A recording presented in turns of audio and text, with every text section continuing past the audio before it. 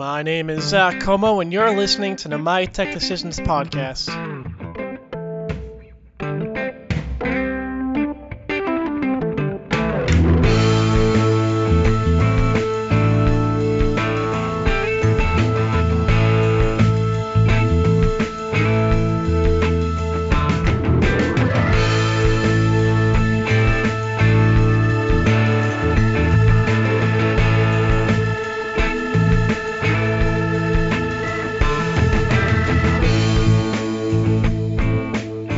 Hey guys, thanks for coming back to another episode of the My Tech Decisions podcast. Like I said, my name is Zach, and I'm your host. Today's episode is about President Biden's executive order on cybersecurity and what IT pros should take away from it. In case you missed it, Biden's executive order was in response to recent large-scale nation-state attacks, like the compromise of IT management software from SolarWinds and the ransomware attack that took Colonial Pipeline offline for several days. The order seeks to modernize the federal government's cybersecurity and implement IT security concepts like zero trust and multi-factor authentication.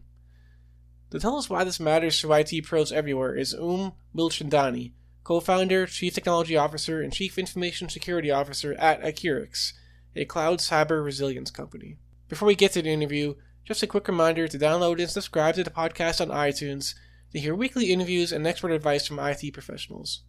And now, here's All right, thanks very much for joining me. I appreciate it. Just so you know, I'm recording for my notes, and I also run an IT podcast, so there's a possibility that I will use this in a podcast as well. It's in the same brand, Tech Decisions. Absolutely. Great, beautiful.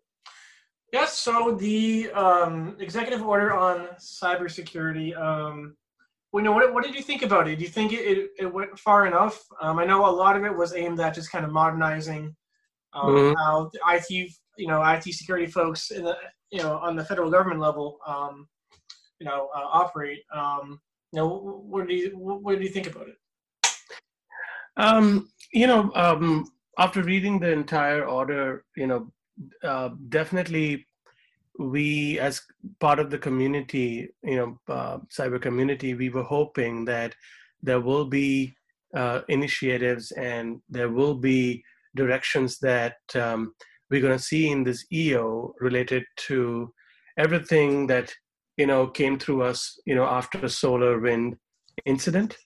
But I guess there was a lot of afterthought also that went into maybe a couple of days before the EO was scheduled to come out, reflecting some of the, changes after the pipeline cyber attack that, industry has experienced and also the government has experienced.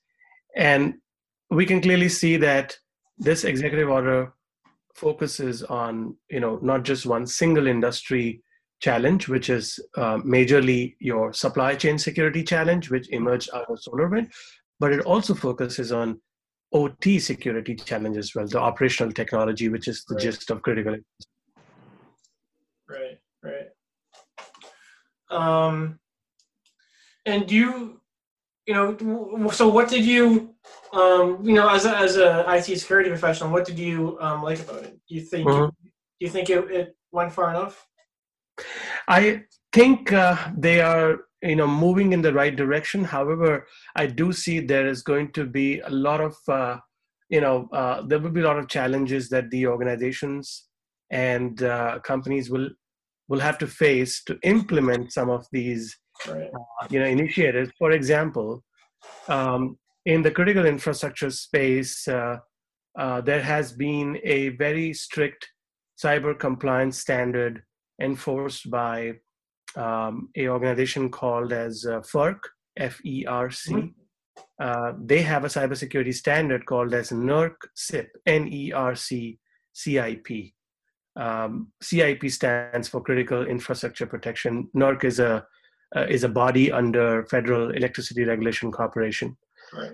So they have for several years had this very strict cybersecurity standard, NERC-CIP, which needed reporting of any cyber incident to happen within 24 hours of initial detection. but it was strictly limited to only critical infrastructure providers such as electricity generation, distribution, and other critical infrastructure entities. But what I'm seeing in this executive order now is that government wants to extend that level of strict cybersecurity standards into cloud as well as in IT space, the information technology space. As I said, NERCSIP was strictly for OT service providers, but now the government, if you read through the EO, it says that they want to enforce incident reporting to happen not to exceed 3 days after the initial detection, right, which is going to be a serious comms challenge for the civilian industry as well as for the corporate and enterprise world. But isn't so? This. I am by no means a cybersecurity expert. I write about this stuff all the time. But from what a lot of cybersecurity guys have told me, that one of the big reasons cyber criminals are always kind of a few steps ahead of us is because they're a lot better at sharing information than we are. Yes. We don't like to tell people when we're hacked because it's not good for the stock price. Want to make our shareholders mad, and we just don't like that negative press. And I know this seeks to kind of remove some of those barriers. I know it's mainly for organizations that contract with the federal government. But I think it's a move in the right direction, though. It is moving in the right direction. Look, the intent is very, very good. However, I've been speaking to a lot of peers. There is a kind of a little bit of apprehension also in the industry. Look, they haven't included any incentives for the corporate world to kind of start following up on these practices, especially. You see, if somebody if a large organization, take for example, Capital One breach that happened, it took several days for them to come out and open that, yes, we were breached, right? If they were to do this information release within 3 days, they'll have to stand up a full comms team, full incident response, product incident response, corporate incident response teams, which means that there is a lot of expense. And if I think the government sooner or later, and as the second part of the EO anyways mentions that within 180 days, of the date of the EO, there is going to be more regulations that, each state are going to come out of it. And I think I will not be surprised if the states will start incentivizing businesses to adopt these, strict cyber practices that EO is suggesting. So you think this could trickle down to the private sector? It will have to be because, it's not going to just the whole purpose of removing the contractual barriers, right, which initially it's only limited to the federal acquisition regulation and only to federal systems. The corporate and the civil businesses are going to rely upon these directives and these directions, because you see there are a lot of ancillary providers to the federal agencies and federal systems, which comes from the civilian space. So these guidances are going to go into that area as well, especially in supply chain. So if you've noticed, the EO says that at some point, maybe this year or later next year, the federal agencies are not going to work with any hardware or software providers who will not pass through a strict standard on the supply chain security.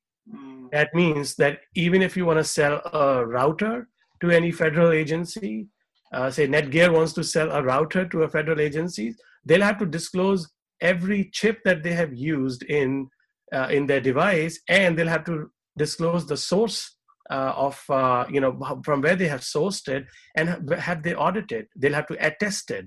So attesting to the conformity with secure software development practices. So these elements are going to lead up to a lot of new, I would say, a lot of new business opportunities. It's going to drive a lot of cyber economy within, I would say, industry and businesses. Yes, for sure. I'm sure a lot of the stock prices of some of these publicly traded cyber companies are going to shoot through the roof. So it also talks a lot about zero trust and things like multi-factor, which I think are kind of low-hanging fruit and things that hopefully most IT departments are at least thinking about doing. How much should your run-of-the-mill IT department take away from this in terms of applying these standards to their own company? You know what? This EO has had really, I would say, a prolific impact on the industry. I'll give you some examples. So zero trust has been spoken about since a few years now, but right after this EO, of course, these are also marketing events, but every major cybersecurity provider and also every major industry body has already come out with their white papers. So, for example, the entire cloud industry today uses open source technologies that are governed by an industry body called as CNCF, Cloud Native Computing Foundation.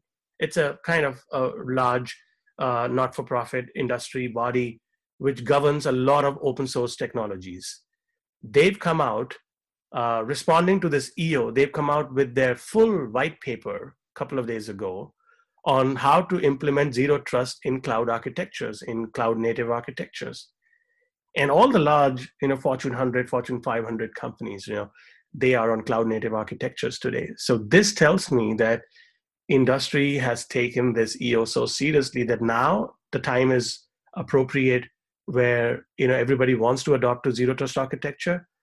And yeah, from the federal point of view, the EO has already stated that within 180 days, agencies will have to adopt multi-factor authentication and encryption transparent encryption for data at rest and in transit. That means that it will not be possible to do business with agencies unless you really have products attesting to these strict standards. So this is going to drive a lot of. I think we are back to somewhere around 2001, 2, and 3. If you remember the Patriot Act, which had come out at that time, which drove, and the Sarbanes-Oxley, this is that kind of moment for us. It's going to drive a lot of security and compliance in the industry now. Wow, yeah, that's quite the statement. So do you think we finally? I know we like to throw around the term wake up call whenever there's some kind of big compromise. Like I think the SolarWinds compromise, I think, did that for a lot of people. And I'm this came now 5 months after the SolarWinds compromise was disclosed. Yep. So it's not clear if this is a response to just SolarWinds or Microsoft Exchange, like the pipeline. Yep. Well, there's no doubt that this was being this EO was under the draft after the SolarWinds incident. A lot of different stakeholders in the cyber, discipline within the federal agencies were working on this. There's no doubt about that. But as I said, there are some last-minute changes that have been made. Some 11th-hour changes have been made. Right. One very critical element that has been included, which has happened for the first time in any kind of cyber executive orders that I have seen, is the inclusion of the cyber safety factor. So it means that the government agencies clearly now identify cybersecurity as table stake, and they not only just talk about your traditional security principles, which is protecting confidentiality, integrity, availability, right? Your typical technology security. They are talking about safety for the first time, and safety has been a principle. So in the regular cybersecurity discipline, 3 pillars are confidentiality, integrity, and availability. You have to protect them. But in the critical infrastructure, there is a 4th pillar called as safety, right? If a pipeline blows up, it's a safety issue, not just a technology issue. So the EO clearly says that, the cyber safety review board has to be established, and the board is going to have the duties to review and assess the significant cyber incidents that are going to affect the FCEB, which is Federal Information Systems, and including non-federal systems for threats and vulnerabilities, and including safety responses. That's a huge step. That means the government is at a level now where they have clear understanding of the fact that any nation state attacking or launching a cyber attack is a direct threat to the safety of the people of America. That is an admission that they have made in this executive order. Right. Yeah, very true. And just reading the White House fact sheet now under the Cybersecurity Safety Review Board, they say it's modeled after the National Transportation Safety Board, which is the board that pretty much pieces together what happened after like a plane crash or some other kind of transportation. Yep. And that's why I said this is like post 9/11 kind of response. I mean, it's not that level of response, but and I'll tell you why this happened, because SolarWinds caused a lot of penetration into the agency data. Like several agencies have been compromised. Today we don't even know the full breadth of the impact of SolarWinds, but if the so-called malicious actors, which are termed as non-state actors, let's say. I mean, I don't know how they are non-state, but that's what the threat intelligence community calls them. If these actors now have access to critical data of several of the government agencies, we are at a brink of a information warfare which we have never imagined before. Right.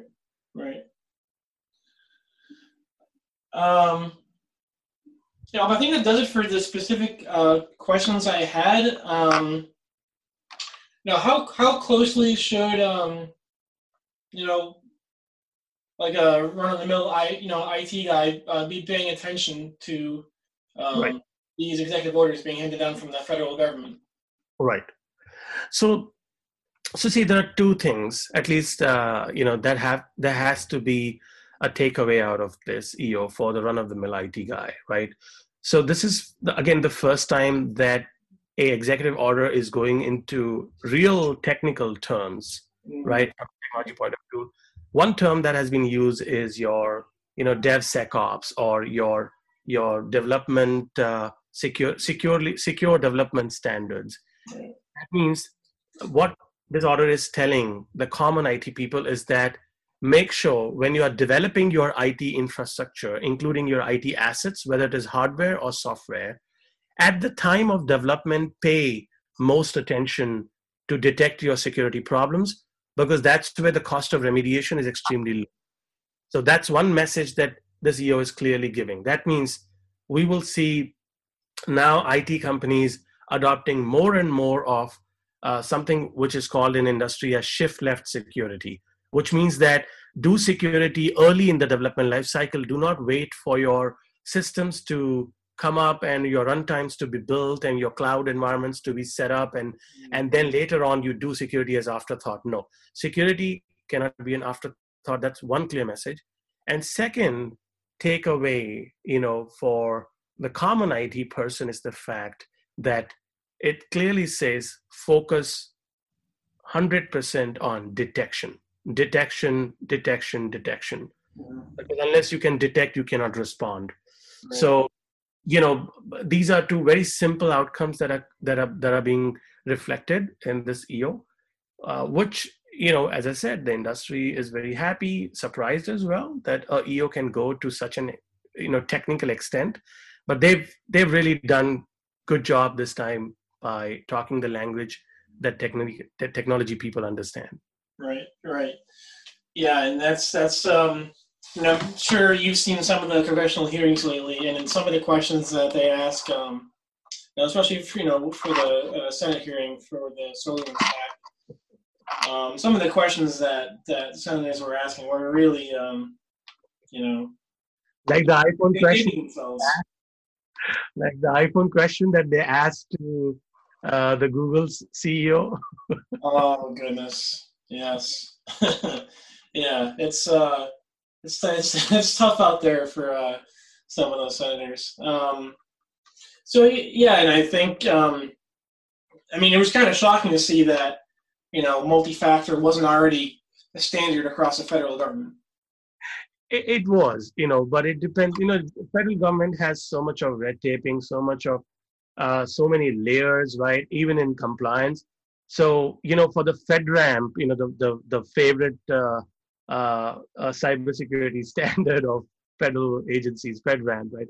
So for the FedRAMP high, it was always there, right? Which is also called as ITAR, right? And for the FedRAMP medium and low, right? These are the severity and business criticality levels. So, for example, if anybody who was using, say, AWS or an Azure GovCloud environment, which is FedRAMP High compliant, you would have to do multi-factor authentication immediately. Mm-hmm. So what EO is saying is this is irrespective of what the level of criticality is for your assets. Right. Everything has to have multi-factor authentication in 180 days. And I don't know how they're going to do that, but they'll have to. Especially in response to SolarWinds, I've seen this concept floated a bunch about a software bill of materials. How realistic do you think that is? Well, to be very honest with you, the industry is still maturing in terms of the technologies which are needed to implement this. I'll give you an example. Well, yes, all the federal agencies, are attempting to upgrade themselves to latest cloud native technologies. And one of the technology that is in the heart of cloud native is containers, right? They're not there yet. It's going to take a lot of time. If everybody was using containers in the whole world today, yes, doing supply chain security with the help of software composition analysis and bill of material scanning is possible, because container is a technology, is a packaged technology, easier to determine what is the entire bill of material of a container image. But that's not the case. We have so many legacy systems. We have multiple years of tech debt, especially in federal space as well, right? And not everybody is using containers. They are just starting off. Cloud native technologies are built for immutability, built with bill of material technologies built into it. But every other technology, like packaging an application on a virtual machine or on a virtual server or on a real hardware, right? Doing bill of material, well, industry hasn't managed to do bill of material based assessments in last 3 decades. Like we could not crack that problem. Government has a dedicated agency called as MITRE, which does these security standards, which were built in last 2 decades to determine the bill of material of a server, which is called as a CP. I'm going a little bit technical, so kind of ignore that. That's fine. There is a technology called as CPE, which is from MITRE, which allows you to detect a bill of material for any given server. The technology was released in 2006 and 7. Industry could not develop a perfect product that could use that, But as I said, it's possible to do that in cloud native world, but we are at least 18 to 24 months away, especially in federal space, to have the adoption going for cloud native technologies, which is where it is possible to do the supply chain security detections and secure software development practices, because those technologies have been built from ground up, keeping those problems in mind. Right. Great. Last question. It's not about the executive order at all, but I'm not sure how much you read, IT or security related, news organizations. What are some IT or cybersecurity stories that are not being told that you think need to be told? What do IT guys need to know? So I'll keep a little generic. You'll be surprised to know that in last 7 to 8 years, a lot of different thought leaders in the industry have been talking about a strategy in cybersecurity, which can yield a lot of good results in terms of strengthening cybersecurity resiliency for any type of infrastructure. and that strategy is called as threat modeling. Mhm. A lot of industry leaders, who are talking about this strategy since several years now, have been promoting this. So if I were to just name a couple of them, right? So not sure if you've heard of this company, Dragos. The CEO of Dragos is Rob Lee. He's ex-federal, kind of big name in the threat intelligence and threat modeling space, right? And it's a low-cost strategy. It yields a lot of results. Industry leaders are tired of talking about this, but you wouldn't believe it. Our surveys, I'm part of a lot of CISO organizations and CISO groups. Our survey is telling us that 80% of the industry is still not doing this low-hanging fruit-based strategy, which is very cost-effective to detect what your threats could be, and then you design your security accordingly. These are some of the things that have to surface so that, because everybody talks about threat intelligence, threat modeling, unfortunately, in practice, very few organizations are implementing or even doing it. Right. And that's why you see that organizations are not ready for the attacks that they are supposed to be facing. They're not ready. Interesting. Yeah, that's a good way of looking at it. Yeah, so they're just kind of deploying what everyone tells them they should deploy without actually looking to see if it's catching the particular threats facing X organization. Is that essentially what you're saying? Yeah, so there's a lot of information available now to do threat modeling. Threat modeling allows you to look into your technology stack as an organization and then see who are the threat groups, attacker groups out there who attack such technologies, and then you anticipate that, okay, you can be one of the victims for these threat groups. MITRE is running a very good project to provide this information to the industry. They call it MITRE Attack Framework, right?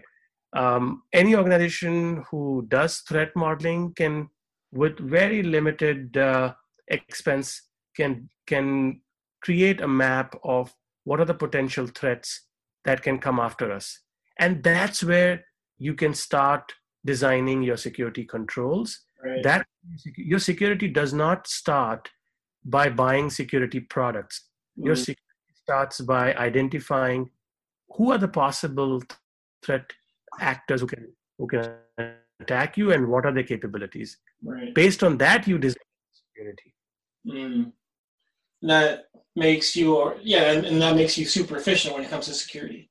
So you're not spending needlessly on yep. the solutions that you probably won't need. Gotcha. That makes a lot of sense. That's also called as risk-based approach, but in practice, very few organizations actually do that. Day zero, CISOs, when they join a new job, they'll just straight away go ahead. Okay, let's do NIST CSF cybersecurity framework. Let me see what products I have for identity access, detection, protection, recovery, and then the CISOs think that, okay, I am compliant to this, so I'm secure. No, compliance does not mean security. Of course, compliance does help you in security, but security is to protect yourself against the real threats that you could face. Right. A few weeks ago, I wrote about how guys like you actually get any sleep at night. It seems I would just be up all night thinking about what's going to happen.